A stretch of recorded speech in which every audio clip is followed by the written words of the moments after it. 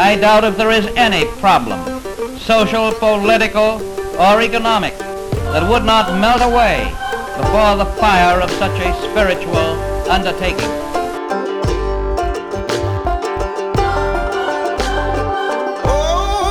Okay, welcome back to another edition of the Lamp and Liquor podcast, where we all came back together again. Michael's back with us. How are you? How's it going, Michael? Were you actually like leaking reports to this from the Supreme Court? Was that why you weren't here last week? Okay, well, I didn't want to talk about it, but now that you brought it up, was that why you? So that's what the podcast is going to be about now.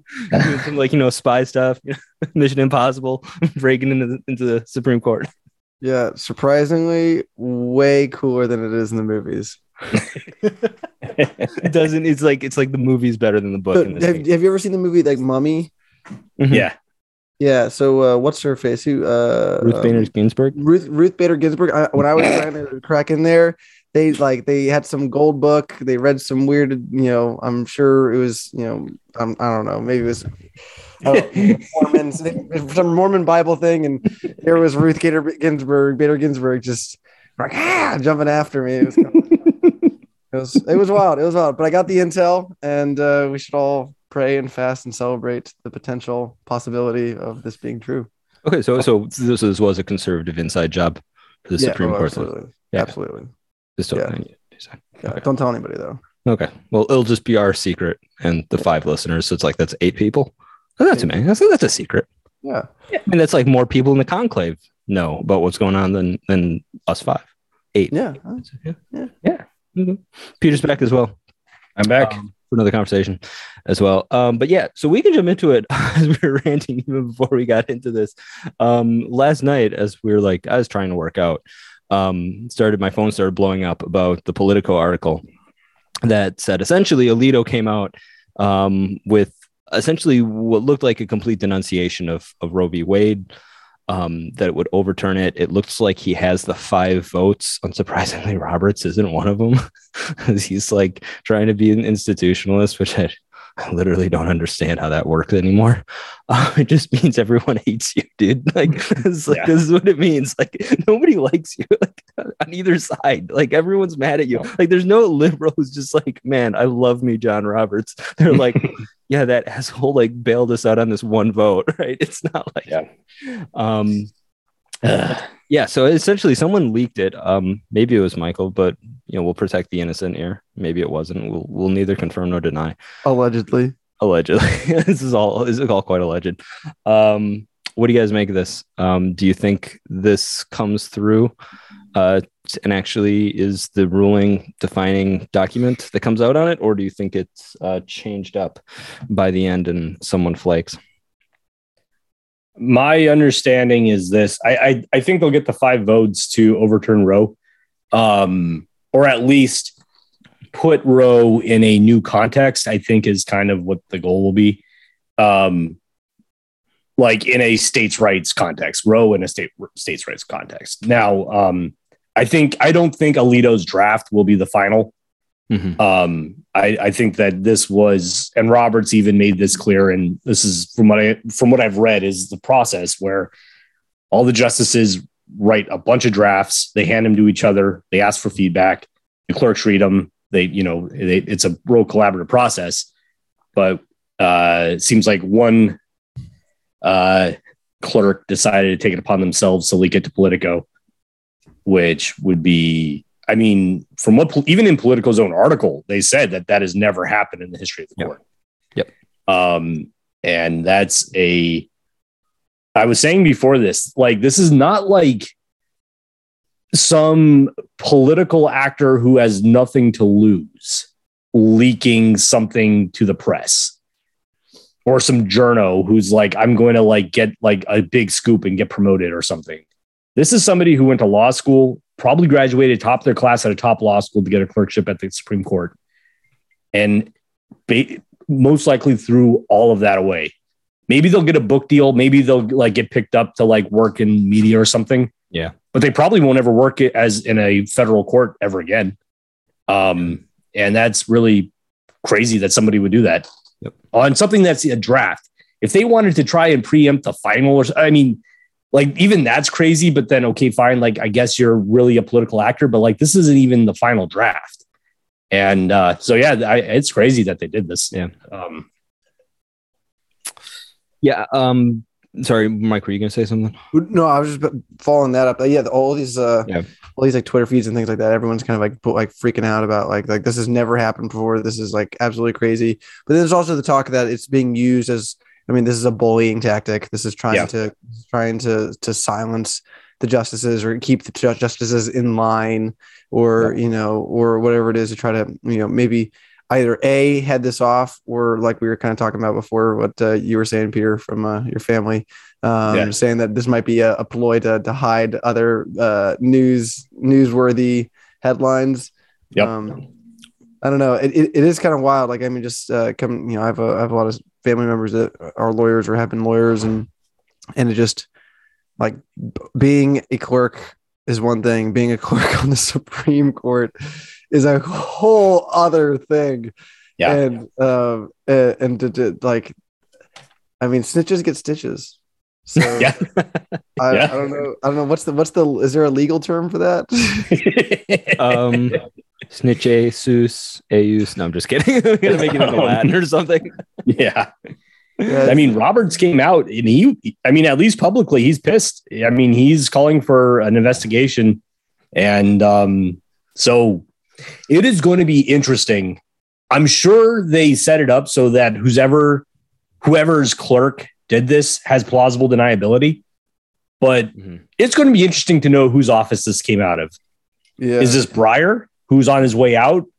Or is this Sotomayor, who has been a loose cannon? I think it has to be Sotomayor. Kagan is too collegial.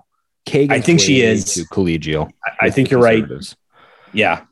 I think it had to have been Sotomayor, and the reason is I mean, I've seen this even in my own discipline. There's that one line from the young Pope, where the older cardinal is talking. I deleted it. Yeah, well, it's kind of like that. He's talking to this, and he's it's after Lenny Belardo's made the Pope, and the kind of fat Italian cardinal thinks he can control him, and the old guy who got passed up and was supposed to be the Pope looks at him, is like, you don't understand. The young are always more radical than the old, and it's true. When you're dealing with our generation, which has almost like such shredded faith in any sort of institution. And this kind of goes on both sides. I think this is just kind of a general political atmosphere of people we don't look back to a golden age of US institutions like in the 80s or the 90s or something, right? Like our memory is seared in with things like the war in Iraq and not finding any WMDs, the financial crisis where these banks just take out like really ass backwards loans, just a lot of like crumbling of American institutions in general. Yep. And so if you have that idea and you don't have any respect for the institution as like this long storied historic body, then why would you give a damn about the norms and the procedures of it? Damn the torpedoes. Like this is your apocalyptic fight against fascism or something, right? Like that again, when you put everything in terms of we are literally fighting Nazis, like eventually that it ceases to just be rhetoric and is actually applicable action that you take based off of the goose stepping Nazis down Pennsylvania Avenue or something, right? You view yourself as Colonel von Stauffenberg. I mean, no, because he's German, you probably see yourself as some sort of like, right.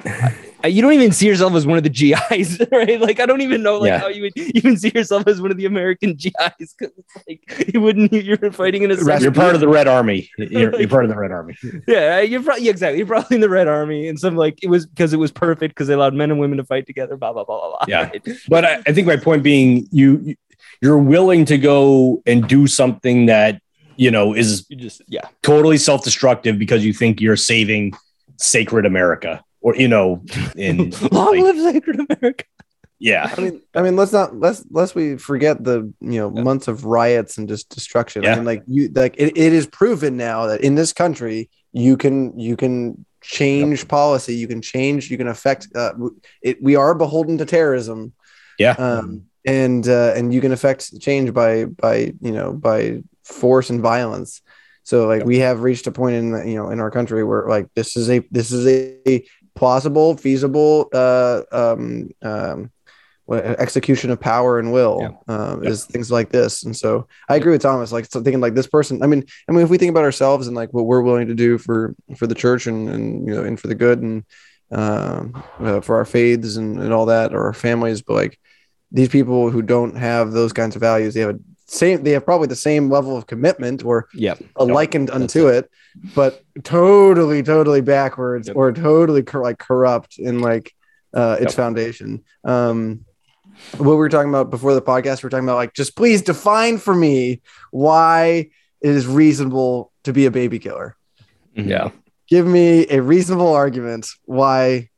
Yeah. Yes.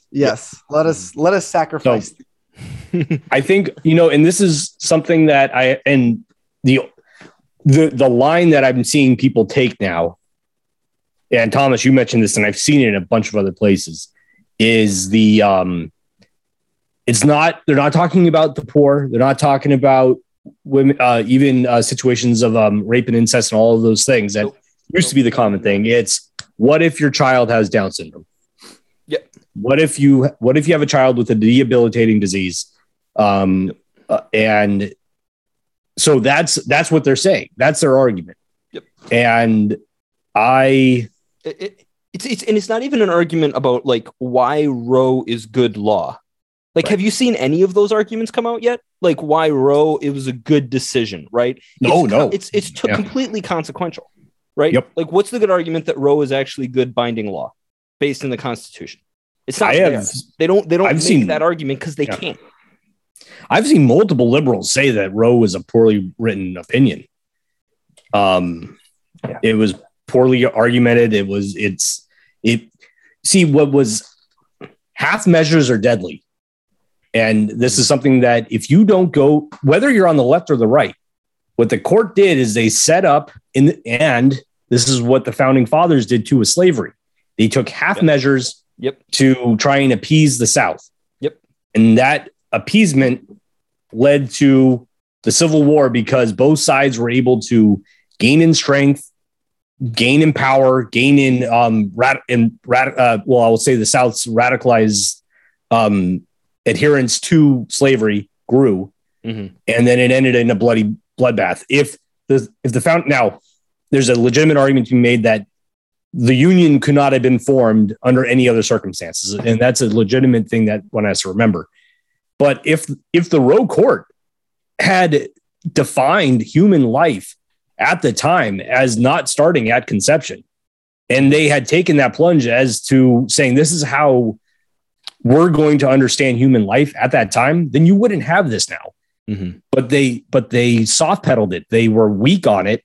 Yep. And so you have 50 years worth of differing legal opinions because that main question has never been answered by a court. And that's the crux of why there is still a legal question as to why abortion should be allowed or not, because no court feels like they have the authority to make that determination. Yep. Or they haven't up to this point. Exactly. The personhood question is the biggest issue that's at the heart of it, because like, it's not to say that a pregnancy isn't, an incredibly important decision, whether or not, a woman is pregnant. Like, that's obviously like an incredibly important decision. The fact of the matter is, though, like, and you can say, well, this inconveniences the woman on multiple levels on a very serious level. It's like, those all might be true, right? However, right, there are plenty of things that are small offenses to me that inconvenience me, right? Yeah. And I don't get to kill the person who inconveniences me, right? Like, because there's like, when you balance them in the scale, like, which one's more important, this human life or my inconvenience because of this human person? It's like, it's the person's life, right? Yeah. It's like, okay, fine, that's granted. So you then granted again that like a woman's pregnancy is going to be like exponentially more, I guess, burdensome, if you want to use those terms, although I don't think every single woman wouldn't even say that, right? Because there's moments of joy, I'm sure, from having a kid. But at the same time, it's like, if it is a person, you have to define that, because if that is the case, then there's no inconvenience or burden that can outweigh that human individual's like ability to live. And not defining that as kind of like that core central issue, like you said, Peter, is going to cause like so many problems. It is. I mean, and I think St. Augustine didn't think the soul came in for 4 weeks.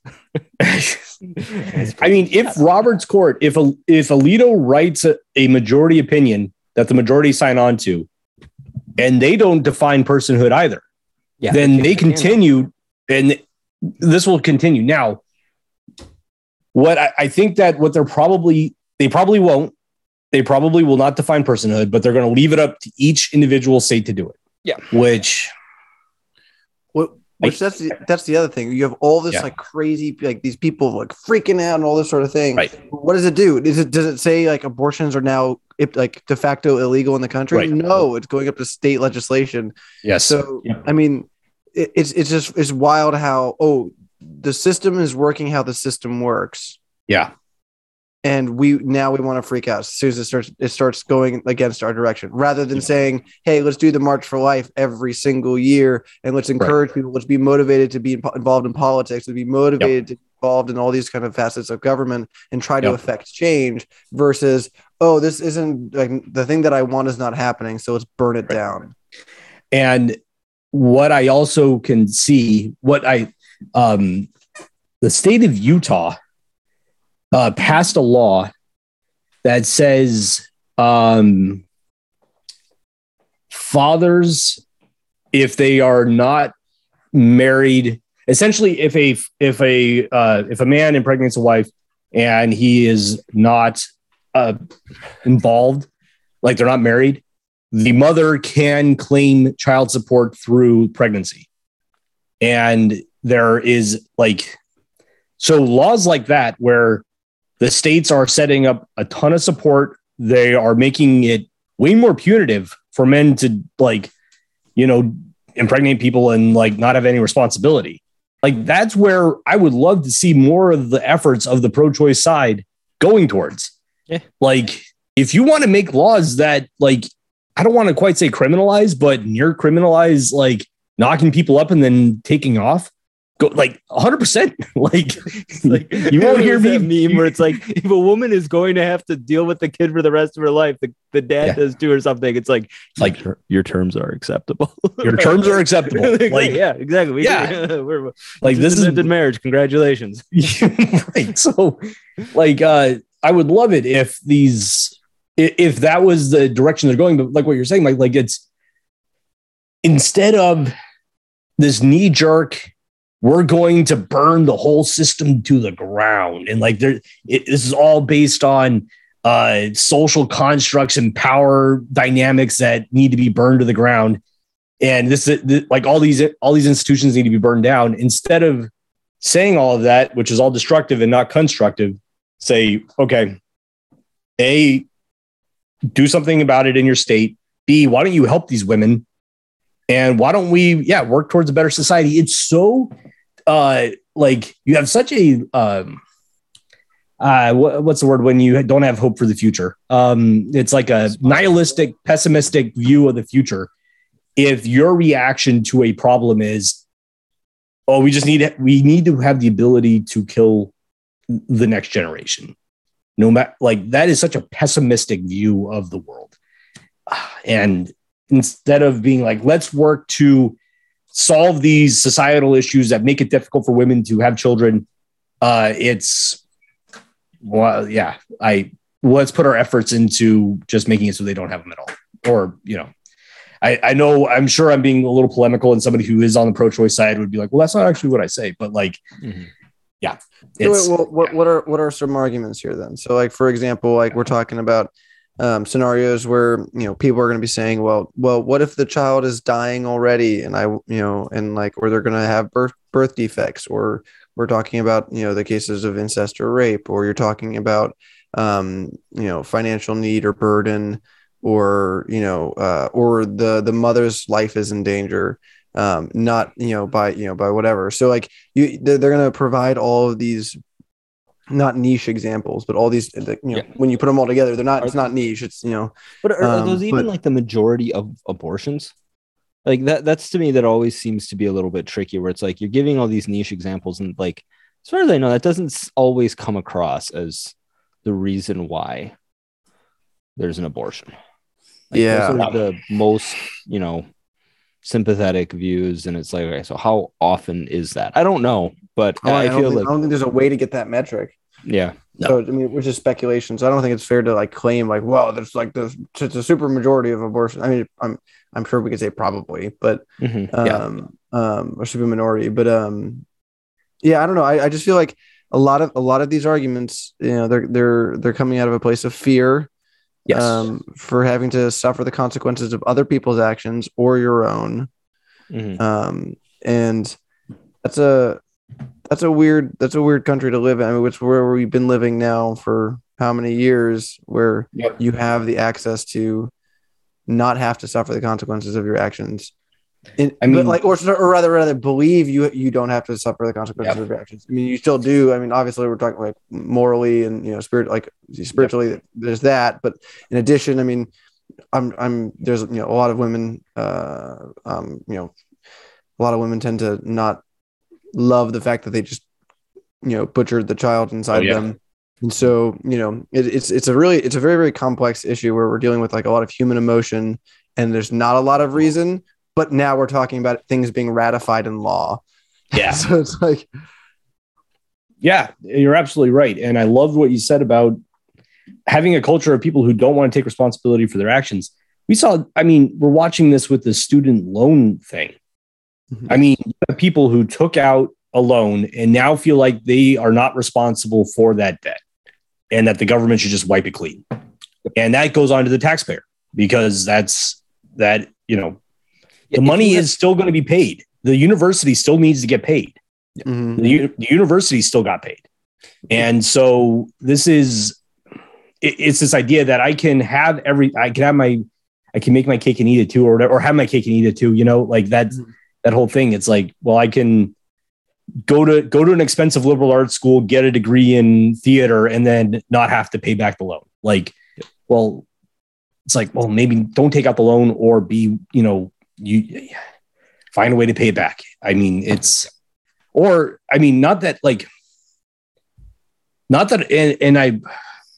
have a lot of sympathy for people who are going through tough times.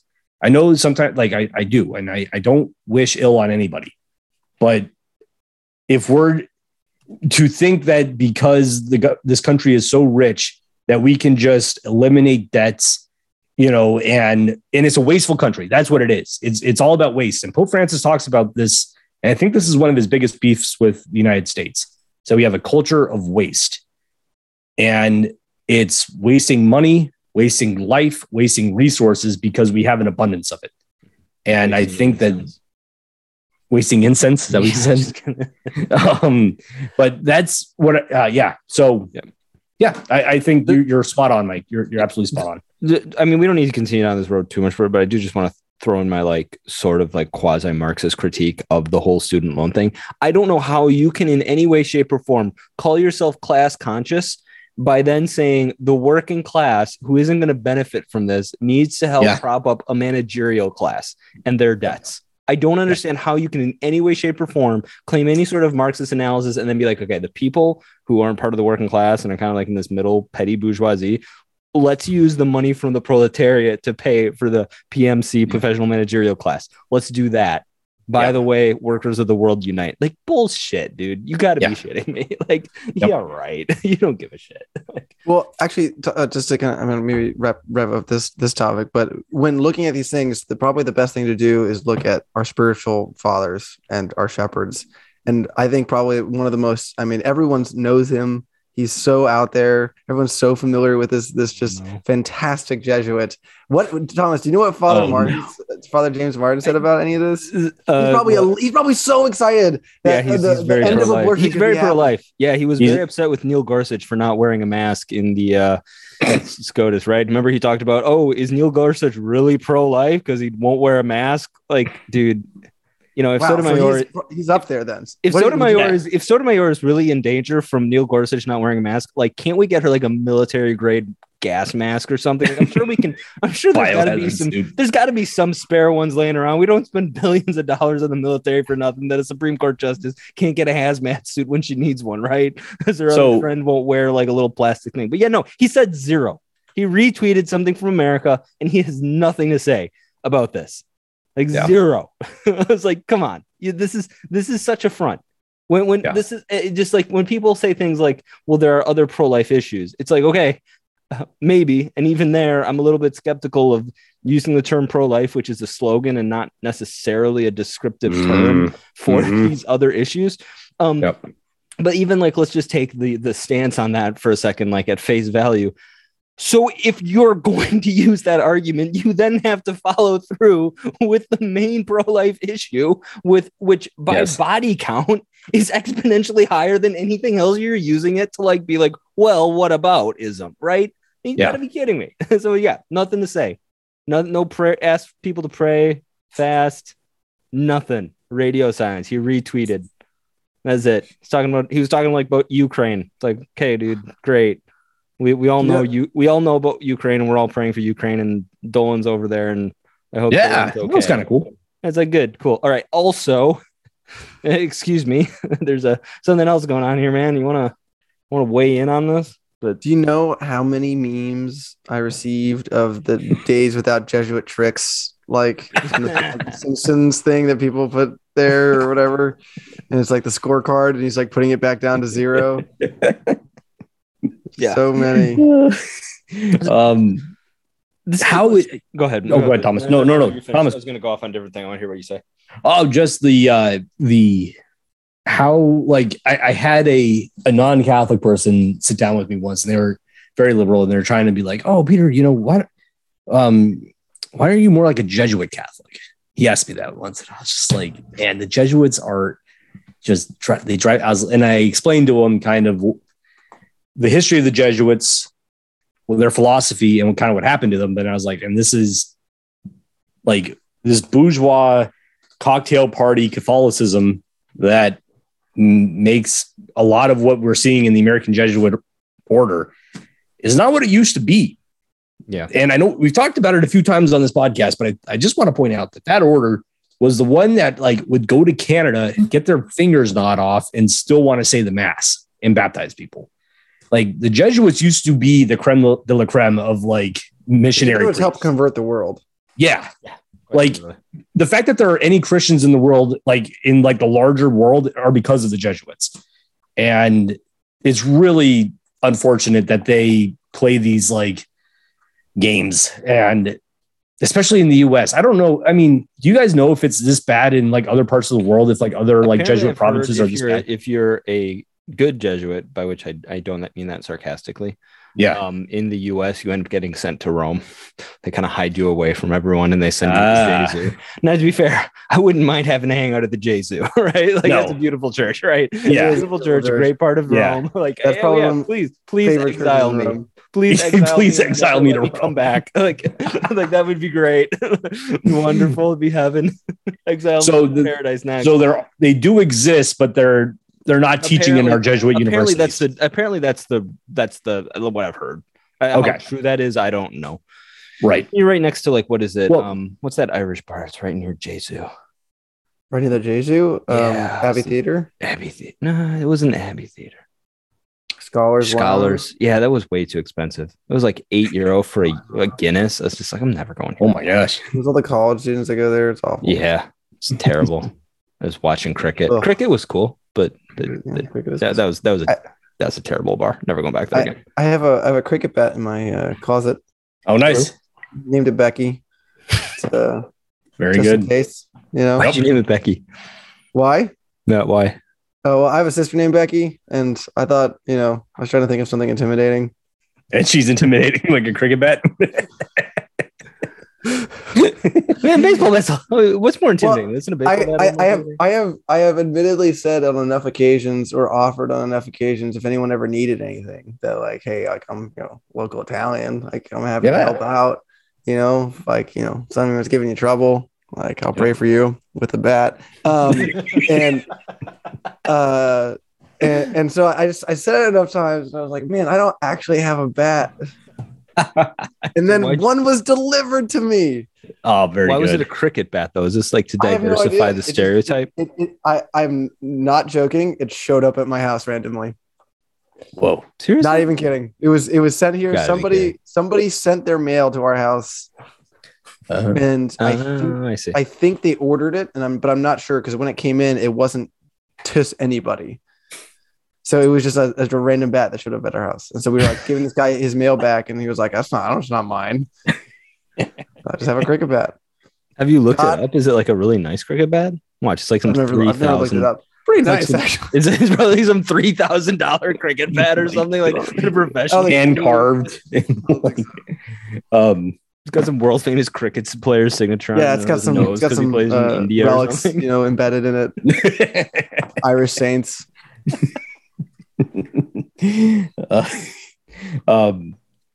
Where were we? Thomas, you were going to go 12. We were talking about cricket bats. So this is just kind of a random. This is just an aside that kind of gets to me a little bit. Like, even the people who are generally like, they're good about the pro-life issue, they will sometimes bring up these other pro-life issues, and it kind of like it does annoy me at times, because it's like, could we just have a moment of silence for this issue? Like, could we really just have a moment of silence for this issue? Like, you guys always say this, and then it's like, let me also tack on other things. It's like, I don't know, just like, if you believe it's murder and you look at the body count, like, there's not really anything else to compare it to, right? Like, if you go off the idea that every abortion is a murder, and I mean, it's kind of a big number, right? Like, what is it, 30%? Is like around 30% of all pregnancies in New York, New Jersey, and California end in an abortion. Like, that is a whole lot. That's a lot of death. Again, if you believe that, which, Catholics who try to pull this side do. But so it's always compared to refugees, the homeless, and things like that. Say what? Death penalty is typically. Death penalty. And even the frustrating thing for me about the death penalty is when they talk about the death penalty, they don't even talk about it correctly. Like, they talk about it in the sense that it is immoral in the same way abortion is immoral, right? It's like, wrong. Abortion is immoral because it's an intrinsic evil action of destruction of innocent human life.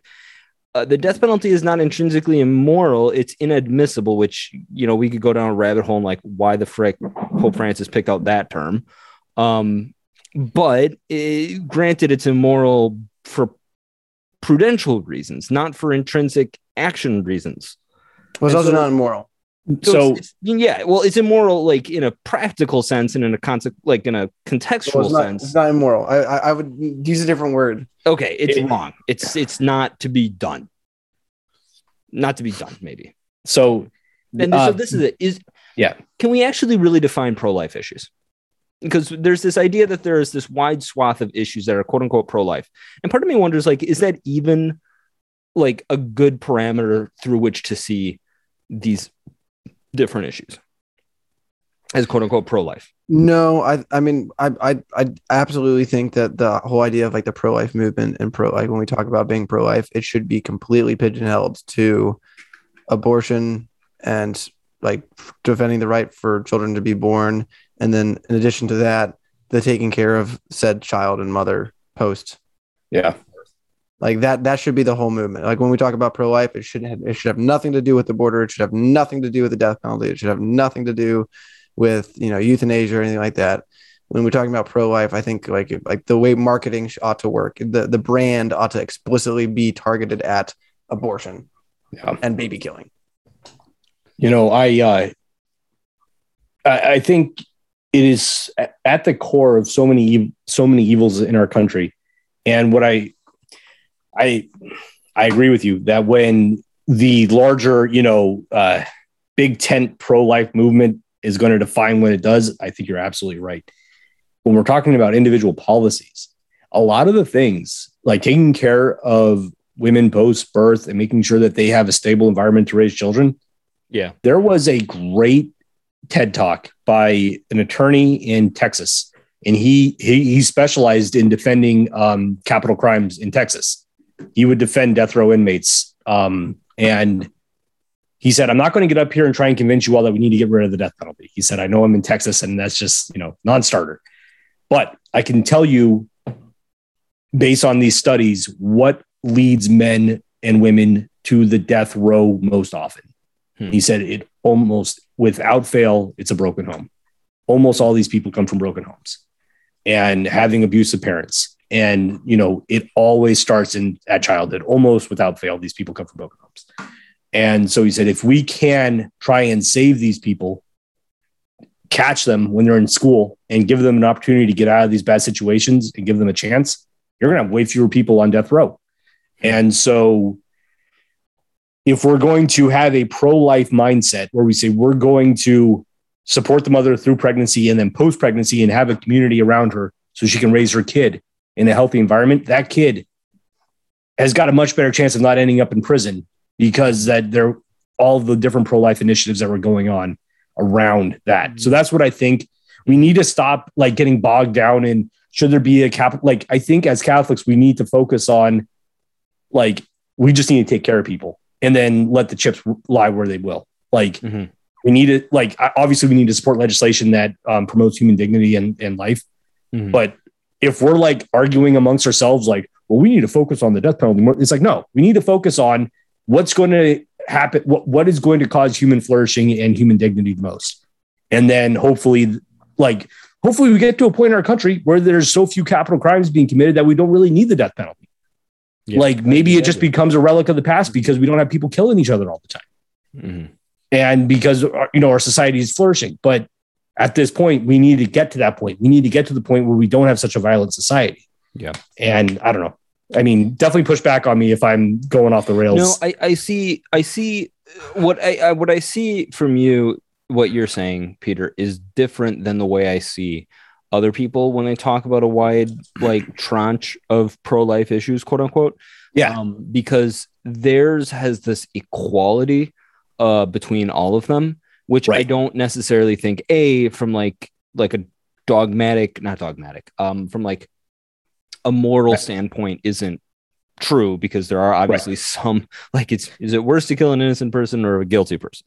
And I also will say, Thomas, I wanted to add to that point. Matt Fradd had Father Murray on his podcast and they were talking a little bit about this. And he said, well, if capital punishment is an inherently evil act, then God has committed it multiple times and has instructed multiple people to commit the inherently evil acts throughout the Bible. And so, and that's a pretty tenuous place to stand if you're going to call yourself a Catholic. Awkward. Yeah. Also, Go ahead. No, finish your point, Mike. Well, not to harp on the death penalty and stuff like that, but also this is a question of justice and punishment versus murder versus baby killing. So this is the difference between butchering an innocent child, not just a human, but an innocent baby, versus somebody who committed a crime and was sentenced to as punishment for that crime. Yep. So we're talking about very, very different things. And obviously I don't want to get, I'm sure I disagree with me. I don't know where we fall on this issue. No, we're talking about though real quick is that Peter, when you describe it as they're coming from broken families, what you're doing is you're presenting a hierarchy kind of needs in some ways, that it starts with having a good family, then you'll have less abortions, right? Having a good solid family structure, then you're going to go on and it's going to go, okay, cool. Yeah, that's kind of the first step. And that in and of itself is the primary, going to be the locus from which all other social reforms come from. That if you have that set up, right, a good solid family, man, woman there, bang, ready. Well, I mean, no pun intended. Child, and sorry guys, but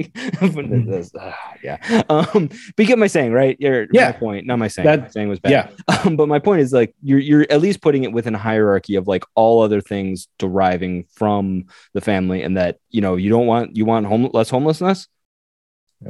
It's gonna go from having a family, right? Which does bug me though, where it's well, conservatives are bad on homelessness. It's have you seen LA? like it's not like liberal policies are actually work. Like I don't know, dude. No. Like what like San Francisco is just like a paradise for. I mean, maybe it is a little bit, but you get my point. It's not like it's not like all of a sudden like the nice liberal cities. It's a paradise of dignity for the homeless, right? That's not to say that obviously I'm sure the Republicans have had shitty Oh yeah, ideas about homelessness as well, but it's not like you go to LA. You want to know what Salt Lake City used to do? Right. You want to know what Salt Lake City used to do? Salt Lake City, and I think other cities would do this too. They would give out free bus tickets to homeless people to send them to other cities. Really? Oh yeah. Wow, that's crazy. Yeah. No, this is when you conservative cities. And I'll also say this about Salt Lake. I don't want to rag too much about it, but so just if people think that like the Catholic Church doesn't focus enough on spend enough money on the poor, there was a very good thing in my life when I recognized that the Catholic Church does a pretty good job. You can just look at the books, how much money people donate and spend to help people. But in Salt Lake City, you go down to the Mormon temple area, and it's pristine, and you see no homeless people. They keep it very clean. And you go a couple of blocks north, or it's actually a couple of blocks east. You go up to the cathedral. The homeless people are sleeping on the steps. They're sleeping in the pews in between masses, and they're giving out bags of lunches to people like all the time. And it's a beautiful cathedral. It's old, and they've maintained its beauty, but they are also a hospital for the broken. And I think if like this argument, like, oh, we don't focus enough. No, the Catholic Church is doing that pretty darn well. Mm-hmm. The Catholic Church does it really well, taking care of the homeless. It's a massive problem that they can't do on their own, and they're hamstrung a lot of the times. But the Catholic Church is working on that, and they always have been. The abortion issue can be separated from that, and it doesn't have to be like, well, we're not doing enough to feed the poor. No, like maybe you're not doing enough to feed the poor, but I can tell you a lot of people are. Mm-hmm. The Catholic Church writ large, is doing a lot to feed the poor and to house the poor. And so that's kind of where I wanted. Sorry, did I hijack what your point was, Thomas? But then we parse it. We parse it all out, and like we look at one thing, and one's the execution of children, of innocent children. One's the talking about legal punishment of crimes, and then the other one is a situation where we're either talking about just private aid to people, or government aid to people, and kind of talking about living conditions and quality of life. Now, regarding the homeless thing, I mean, God has said, like He did say, like they will always be the poor, like they will never leave you. So like it's just this utopian idea that like if we destroy the family enough and make them independent enough, and you can do whatever you want. If this utopian idea that we can and will be able to eradicate poverty, we will be able to eradicate the disparity between the dignity or the roles of man and woman. We'll be able to do these things, and we'll get to that utopia, and then we'll be all right. But now we have like a California that looks the way, or Californian cities that look the way they do. We have child murder all throughout our country and the world, just rampant and awful. We have at least death penalties not used in a lot of states. Right. Great. What did that save? Like 10 lives? 20 taxpayer dollars. Yeah. Oh yeah. I just don't like this conflagration, if that's the right word, of just all the issues kind of in one thing. It's like, I mean, maybe if you want to put them all as family issues or stemming from the issue of the family, then I can get behind that a little bit more and kind of understand it as more of a family issue than necessarily a pro-life issue. But I don't know, that's always kind of bothered me that you put it in those specific terms, because it kind of, I think it ends up for a lot of one of the people on kind of like the Jesuitical side, it gives them this like out to not actually take the abortion issue seriously, right? And not to actually look at the full implications of what their position means, right? Yeah. Like they're equivocating between moral issues that there's not really that much room to equivocate about. So that's always bothered me. The equivocation, you got to think that a lot of these guys want to maintain invitations to liberal cocktail parties and liberal circles. So they've got to be like, well, yeah, I'm pro-life, but I care more about this than that. And, but I do kind of want to know. I mean, maybe we could do this on another podcast. Do we want to hash out death penalty for just a couple minutes before we move on to something more pop culture? What do you mean hash? What would we hash out? Well, Michael seems, I don't know. Like Michael said, I don't know if we all have exactly the same opinion on its implementation. So I was wondering if you wanted to see if we do. I don't know. I'm not an expert on this. I just am kind of like, yeah, it's inadmissible. Yeah. What do you think, Mike? I mean, unlike my political leanings, I think we should be extremely liberal with its application. Interesting.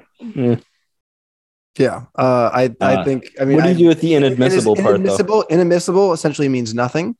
That's one way to look at it. It essentially means nothing. There's no definition to it. It's not given in any particular context. We are a historic religion, and popes for centuries and centuries and centuries have either used or supported its use. It is, if you're talking about, political philosophy, it is it is an overflow of, is an extension of a state's, a government's right to authority to participate in war. And for it to punish its inhabitants, the inhabitants of its country, or nation, or city, whatever, and of its peoples. And do you think just war can be conducted against people who are imprisoned? Is that a part of warfare? No, it might be warfare. I'm saying the principles that allow a country to be able to participate morally in war. Not that it happens often, but that you can participate in a war morally. Sure. I guess what I'm questioning is what principle is the same. What about those two things make a government's right, to defend its populace? Okay. Yes. The government's authority to participate in war justly is the same authority that it allows it to execute criminals. Now, talking about executing criminals in the practical, I don't know about you guys, but when I was a student and we had papers or we had tests, man, was it good to have a deadline, because if I didn't have a deadline, I would never get anything done. And so I think the focus should be on evangelizing these people and converting these people. And our focus as Catholics should be trying to affect these people in this situation. But there is nothing better than an actual deadline to get your stuff together and figure your stuff out, because I mean, I don't know, that's what got me to even to the last moment. I mean, like pulling all-nighters or whatever, getting ready for whatever. I think it's a great opportunity for one to arrange their focus. So are you arguing that Christendom should have some sort of like Squid Game to raise the GPA? No. Is that the way you're arguing here, Mike? No, I think that's a scarecrow, and I think that's So I'm not going to argue that that its implementation is inherently immoral or inadmissible. I will not take that position. My only position that I'm a little weary on is I don't know if I trust the United States government or the 50 states to justly implement that authority. That is, if we're living in a society that I feel like, 99% of the time they get it right, and there's never like scapegoats or weird stuff happening where people are getting put to death who are later exonerated, then I could be like, okay, yes, we're doing this for the right reasons. I don't trust this government or the 50 governments in this country to do that well. But you trust the same government to remove someone's freedom. Not really. Not really. Freedom for the rest of their life. Peter becomes an anarcho-capitalist in front of our eyes. Like, free associations, man. It's like systems of help. For that same government to then imprison people for the entirety of their life. Of their life. Oh no! I mean, all the crooked, awful stuff that happens in that system. Oh no! I mean, I think that there has to be some sort of reform. I mean, I don't trust them. I struggle with this. That is Caesar's. Our government is given authority by God by the fact that it is like the ruling power in our country. And I'm not saying it wields that. I mean, it's of God and it's wielding this just merciful hand or whatever. But it has like the authority it has from God, and as a just authority. As long as we can still claim that. I mean, if that's the case, if we're prepared to say it's not just authority, then let's start rioting ourselves. Let's start freaking out. Seriously. Let's go. Are you strapped? Let's go. Yeah. Do something about it. I know. And I struggle with this. I do. Believe me, I do, because this is something that what's so hard about this government. I'm going to end up getting a call from the FBI. It's not gonna be a business person being like, Peter, do you have a podcast? Yeah, exactly. Hey, do you do it? Do you do a podcast? Yeah, we can back off from this conversation if you want. I have something that could lighten the mood a little bit.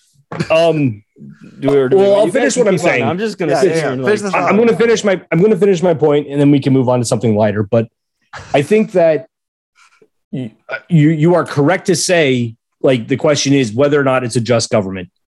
And what's hard about that is that our government is fluid. It is always changing. And there are periods of time where it is just, and there are periods of times where it's severely unjust.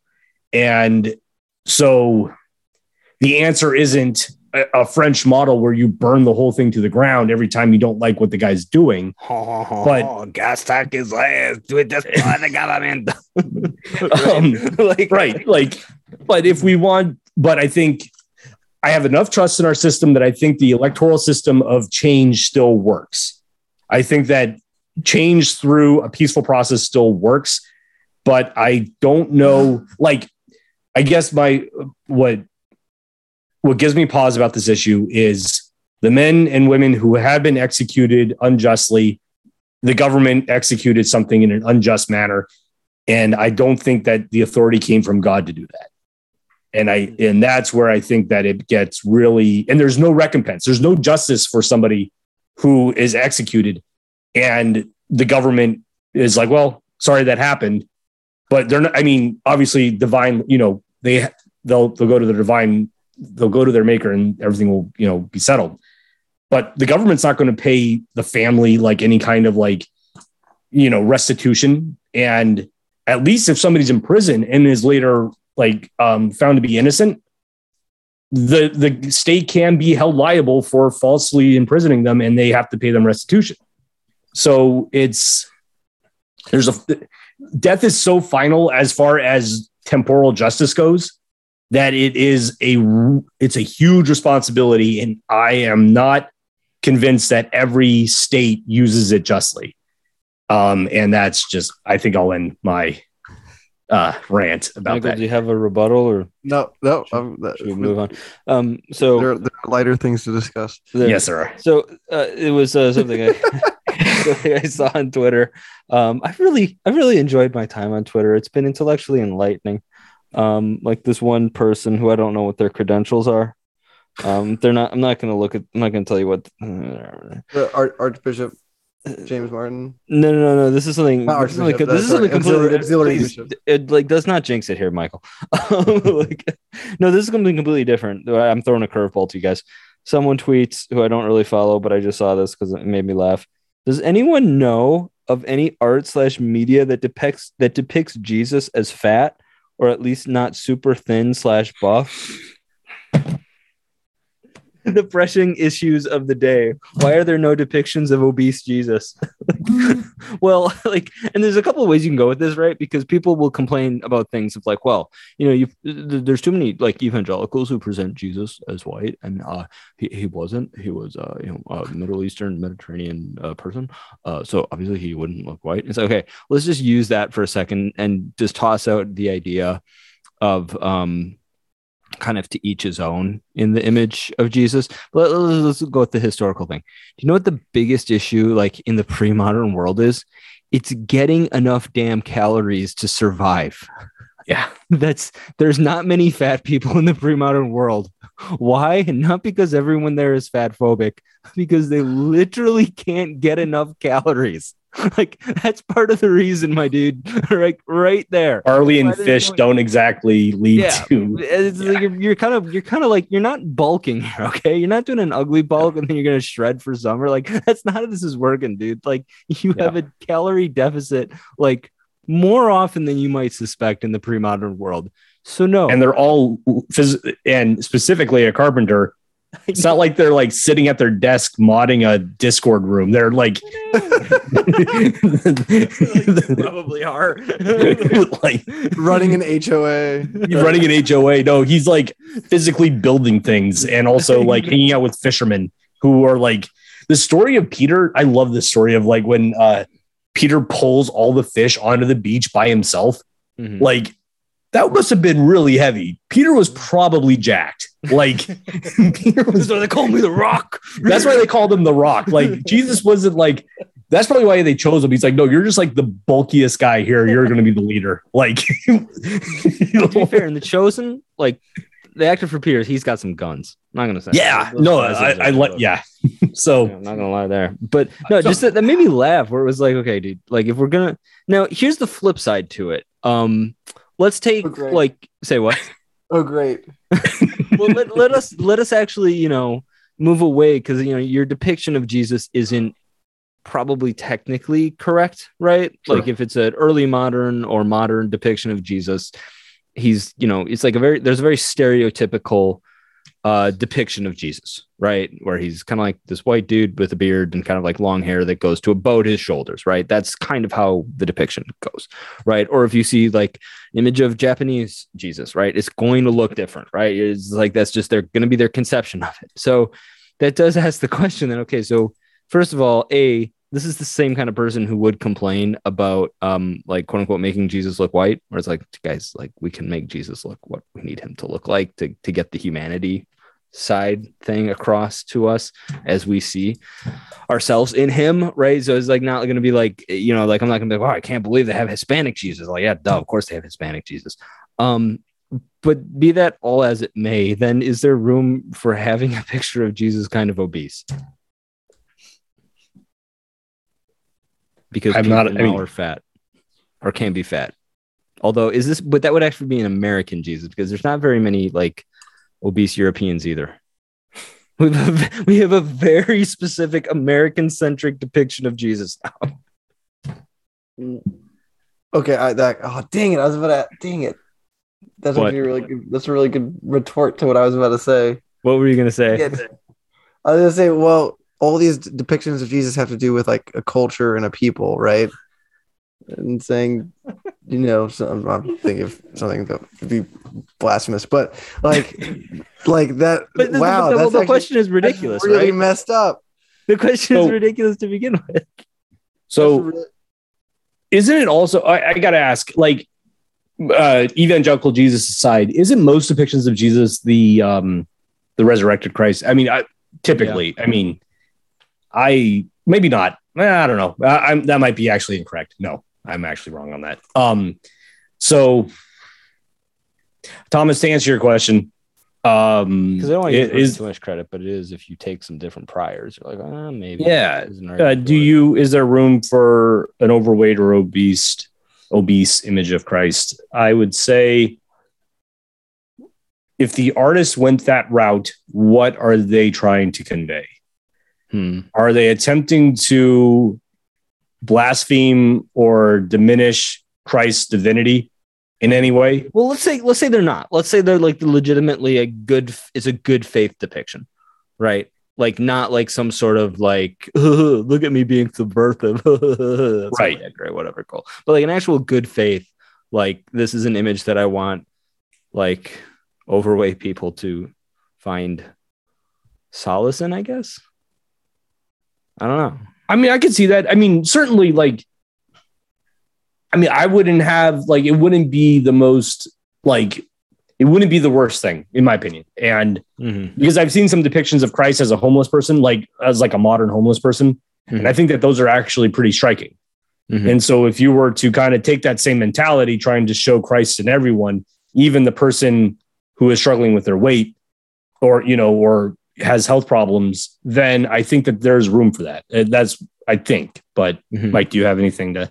I'm just having all sorts of really unflattering phantasms of like Christ crucified with tummy and things like it. Just all sorts of terrible images are going through my head. But I love Peter. I'm so actually really grateful that you have pulled me out of it, because you're talking about like depictions of like Christ as like homeless and things like that, which is the idea that like Christ is like, I mean, to like every person we like we will see him in all man, to this man on the street, like that's Christ. Like how you treated the least of me, you treated me. And so like could I imagine some sort of like piece of art with like, you know, somebody, but that's the thing is like the homeless person, it shows a struggle, and it shows us as the everyman and our relationship to that person, and like suffering a struggle, like suffering. So are the people portraying this art and portraying this imagery of Christ, are they saying that obesity is a struggle, or are they saying it to condone that behavior of or whatever? So are they trying to make acceptable a particular lifestyle, or are they saying that this lifestyle is challenging and is very difficult and hard, and they're trying to show, you know, the humanity, or like, you know, like, hey, and every person is Christ. So like I think what you thought, Peter, was awesome point about it, but now my question is what's the angle? But I mean, to be fair, this person who posted this in no way, shape, or form has given such a good faith like attempt. It's mostly across the inclusion band of thing. So this is kind of a ridiculous question. And I think we just made like not light of it, but just kind of made some hay with it, because it is like, we are gonna, like, if you take like all of your priors and throw them out the window, and then move in our priors, and then ask the question again, maybe, but not with your priors. Like, you just go back to being whatever dumb thing you happen to be, depending on whatever mood you're in. You know, whatever, man.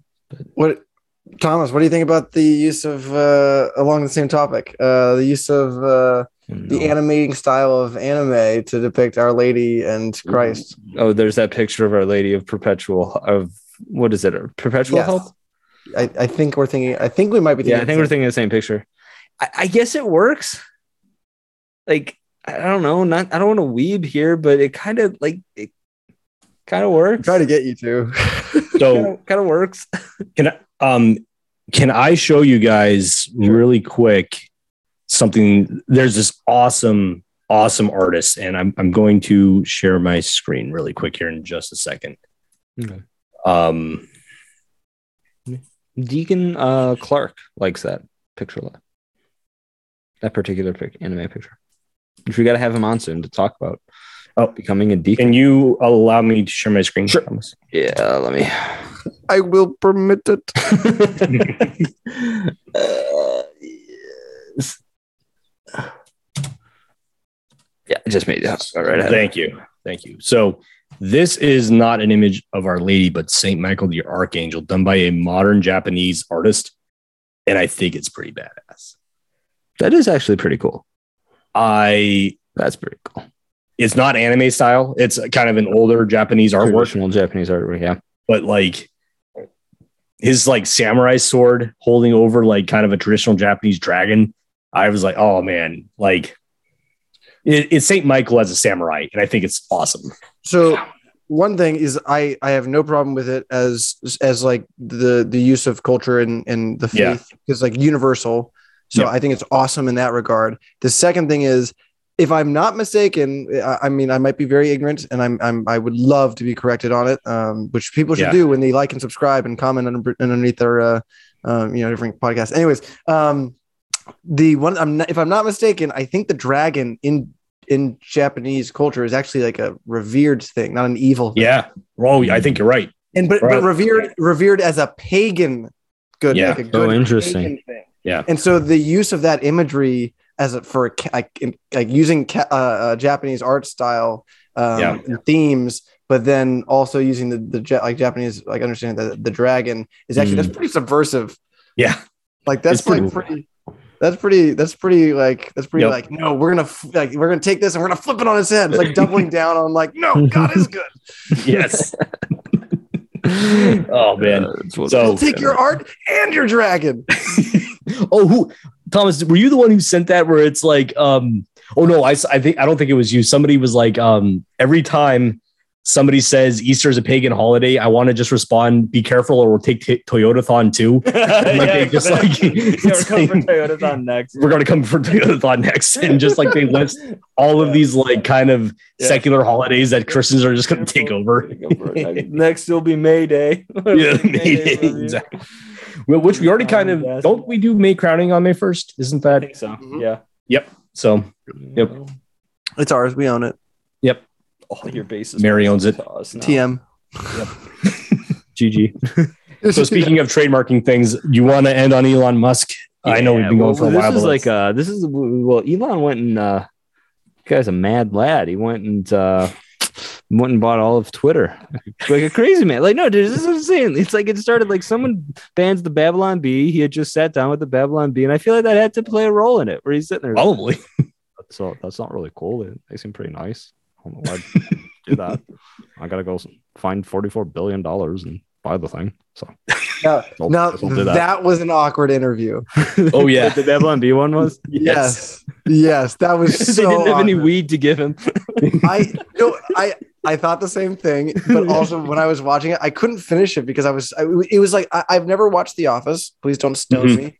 I've never watched The Office. We might and I've not watched Parks and Rec, and I've not watched Arrested Development. But like The Office and like Arrested Development both have really dry, like awkward humor, like make you uncomfortable. Yep. And like that interview reminded me of like that kind of style of humor. And I was watching this and I was like, this isn't fun.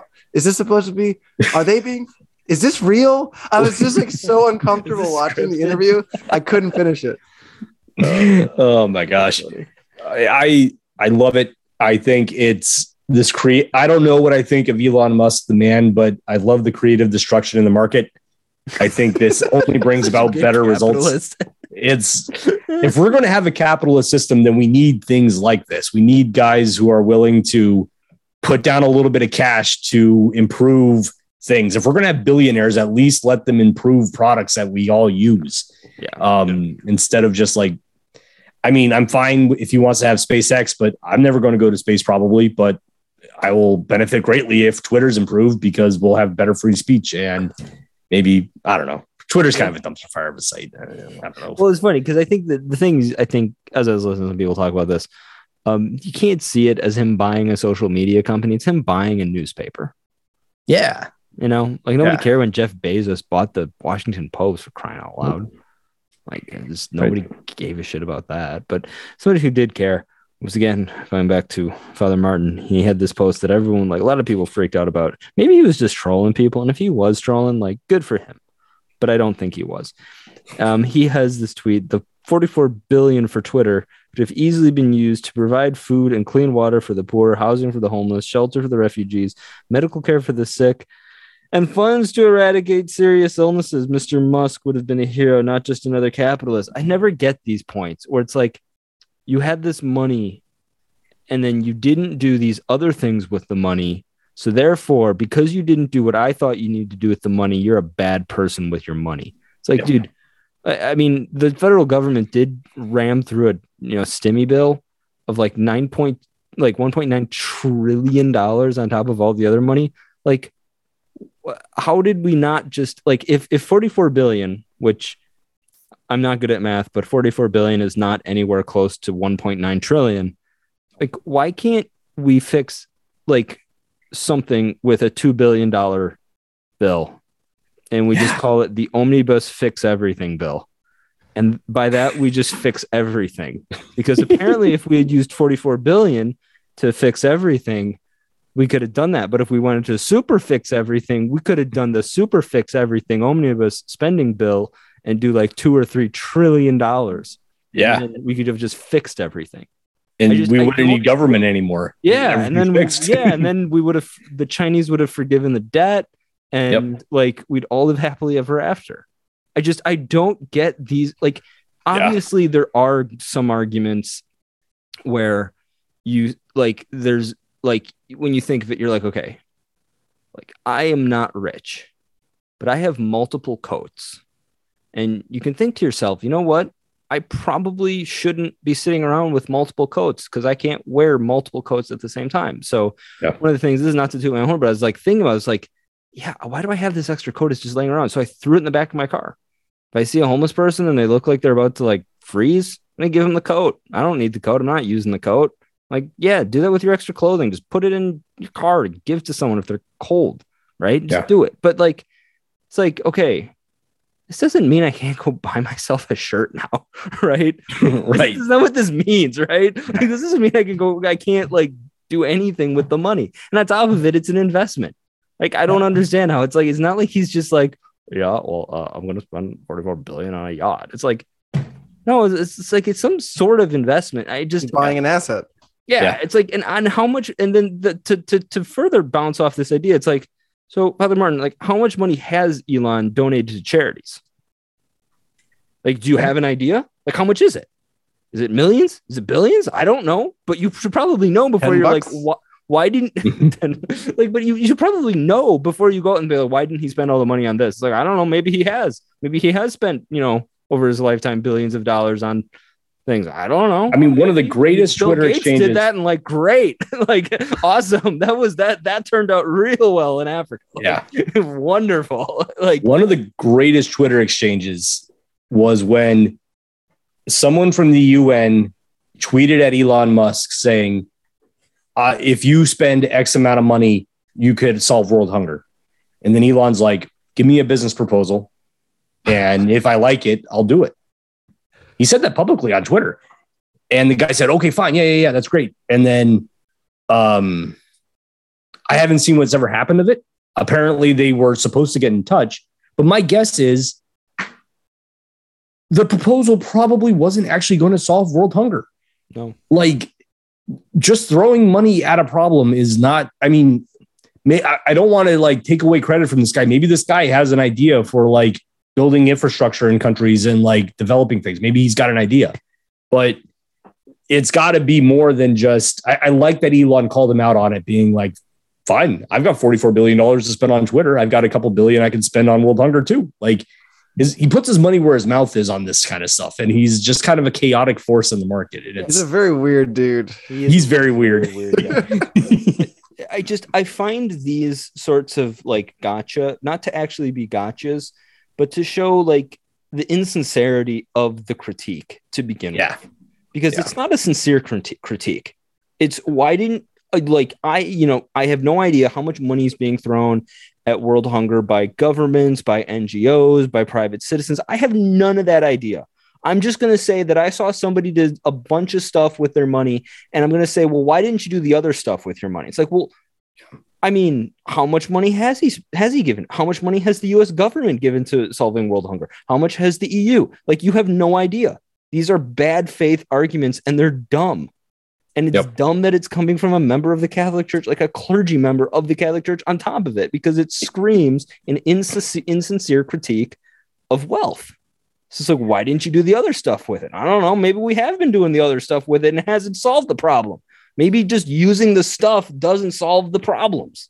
I'm ranting at this point. Also, is there a moral obligation to do those? Like, to not obviously, I'm not saying is there a moral obligation to help people or like to give to charity or the works of mercy or things like that. But I'm saying, like, is there a moral obligation for him to not use his $40 million or $1 billion or whatever to buy Twitter and then to use that money on something else? Is he morally obligated to do that action? I mean, I think he's morally obligated to help people. Right. Like, I think like there is that moral obligation that he has to, in some capacity, if he is the richest man on the earth. Right. Like, there is, like, I would argue that there is some element where he has a lot of money. So he should really be trying to help out people with all of that money, because he himself can't possibly burn through all that money. He's like, I don't know about those rockets. Like, could they burn a lot of money? Like, you know what I'm saying? Like really, like, it's like, okay. Yeah. So it's like, I'm going to be a little bit like Catholic integrationalist here. Where it's like, yeah, you do kind of have a little bit of an obligation to do something with it. But again, it's like, okay, how much has he like never given a penny to the poor? Does he like kick like cats and like distressed Just puppy. Monty Burns, just I like, know. It's just is that what Elon does all day long? And then he's like, "Oh, let me go spend more money on things that I want, like a little plaything." Well, it's like I just want to say, Mike, you're absolutely right. No, you're right though. But I think, Thomas, you're right. There is a responsibility, but it's a responsibility that's on anybody who has anything. Yeah, like we have responsibility to give. To like everybody, us three. Yeah, us. We all have the responsibility to give. I mean, I'm the most destitute here, and I can give some money. Right. So it's our responsibility to give to Thomas. I will accept a Cash App. Yes. I am once again asking for your donations. I am once again coming to you. But so yeah, it's on everybody to perform the works of mercy, give to the poor. He's giving more because it's a percentage of a much greater amount, obviously, and he can have a bigger impact. But his moral obligation, I don't think, is any greater because he's not a king. He doesn't have temporal authority. And so he doesn't have that obligation to take care of Teslas start driving themselves in ways that you don't want them to go. And you're like, oh, right. Like all of your people belong to me. Yeah. Oh man. I mean, I shouldn't speak too soon. He might end up being. I still think it was funny. His fiefdom on Mars. Yes. It was funny how people were like arguing that like Elon Musk was like the Tony Stark of our generation, but like actually now he's like Thanos. And it's like, guys, do you have no better analogy through which to see the world than Marvel movies? Like really, like this is like a major publication like Vice or Vox came out with this where it's like he was Tony Stark, now he's Thanos. It's like what? Because like he might allow free speech on Twitter. Like yeah, exactly. It's like he snaps his finger and half of the Twitter users appear. Like yeah, exactly. What a bad dude. Just like straight up Thanos, inverse Thanos here. Like what sort of infantile like analogy world do you live in? Like this is your moral like climax of like Thanos and Iron Man. Like come on guys. We don't live with serious people. Did you see Biden's like new pick for like the Department of Truth or whatever it's called now? I'm pretending that doesn't exist. I'm pretending like that didn't happen. Exist, but they certainly don't pretend that you. I know, but I'm pretending it doesn't exist because it is so insane that if I start to engage with it, I'm starting to get to Mike where I'm like, I think our government's unjust and we need to start doing something about it. So the Department of Homeland Security has created the Ministry of Truth. No, it's not the Ministry of Truth. It's the Ministry to stop disinformation. Not misinformation, disinformation from foreign actors. Of foreign actors. Foreign actors, right? And the cartel. Because we all know like Bollywood. Say what? Foreign actors. I mean, we joke, but no, you kind of like, I don't know. John Cena really did bend over on that one. So just so that I can, let's make sure I'm going to go to the Hill to make sure we're getting all of like, because I don't want to say. Don't worry, I only spread misinformation, not disinformation. So I've got enough information down right now that I can go get some solid misinformation. Okay, not disinformation. It'll be kind of right. It'll be misinformation. Yes. So this is from the Hill. The Biden administration's Department of Homeland Security announced this week that it has launched what it is being dubbed a disinformation governance board to combat misinformation. And it is misinformation. Yeah. And the person chosen to lead this new Committee of Public Information under Mayorkas is Nina Jankovic, who calls herself a disinformation fellow and a Russian disinformation expert. And let's see. It's literally like an office for propaganda. Yeah. Like, it's an office dedicated to gaslighting people. Yep.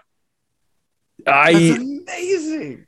And you can see why I'm just kind of like pretending this doesn't exist because we're heading down a weird path right now, especially because it's connected to the Department of Homeland Security, which has a ton of power already. Yeah. So like arrest people without probable cause and hold them like on like suspicion of like terror. Like, you know, they can do a lot of really weird stuff that is like kind of extra constitutional, or it's technically constitutional, but like only barely because Congress passed a law without reading it.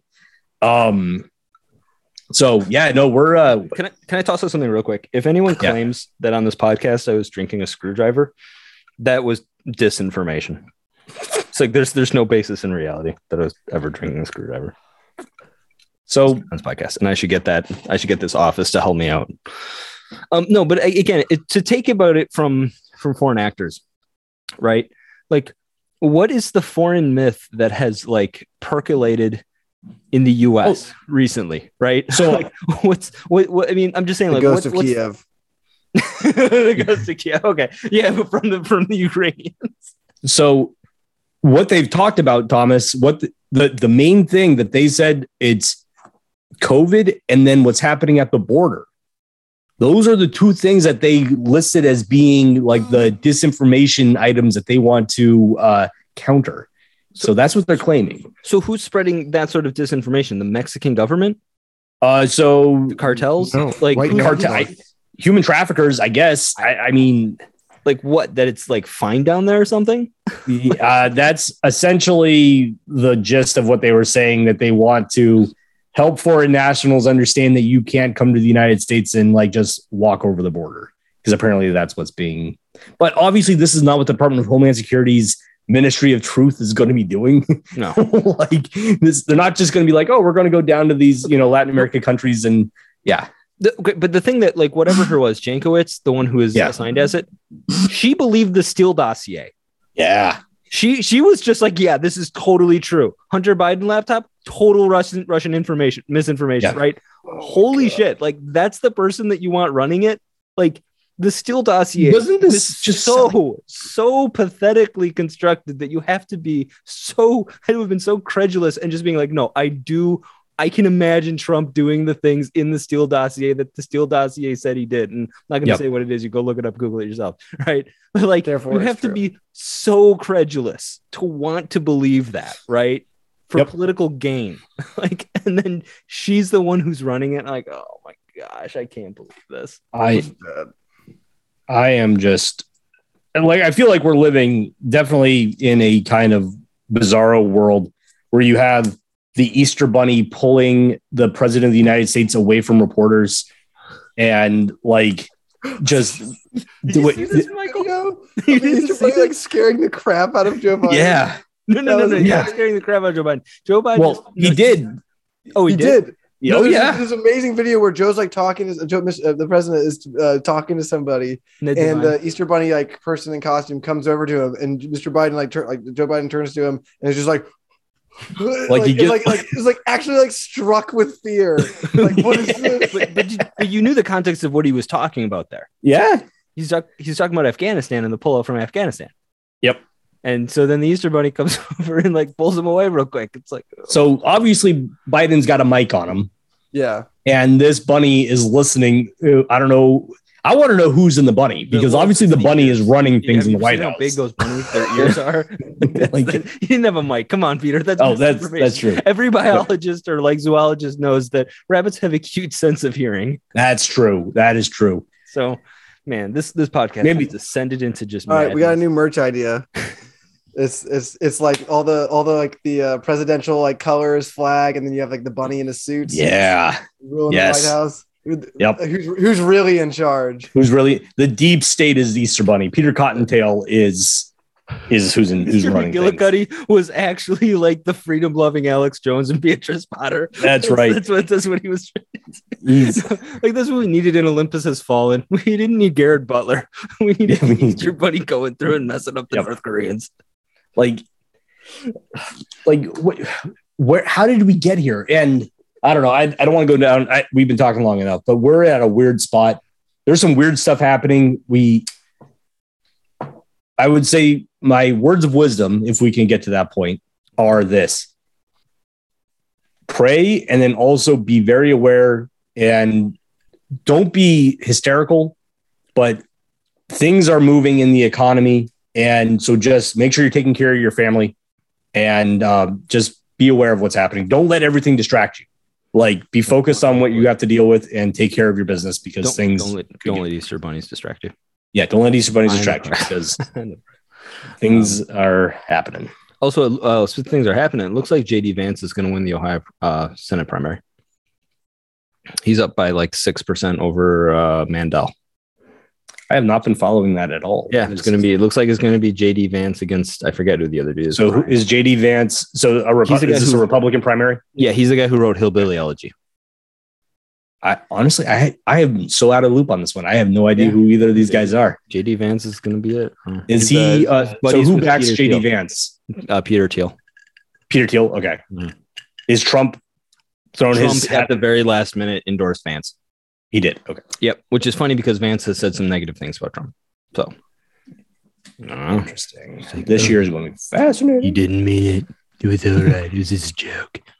I take jokes, unlike Rocio Dotto. Wrong. Oh man. So I don't know. We'll see how that goes. But we can wrap up here. We've kind of covered the gambit. Kind of started serious, and we ended up with the Easter Bunny. So. I would like to finish at least my part of things for yes. some of the critical stuff that we have said, that we should pray for our priests and pray for Father Martin. Oh yes, that's true. Absolutely. That's a fair point. Always have to pray. Yes, I agree with that. Yeah, I hope we weren't too critical, but some of those are just so bad. But a part of it also righteous, just right. But if you do put yourself out in the public sphere like this, I mean, which we kind of are as well.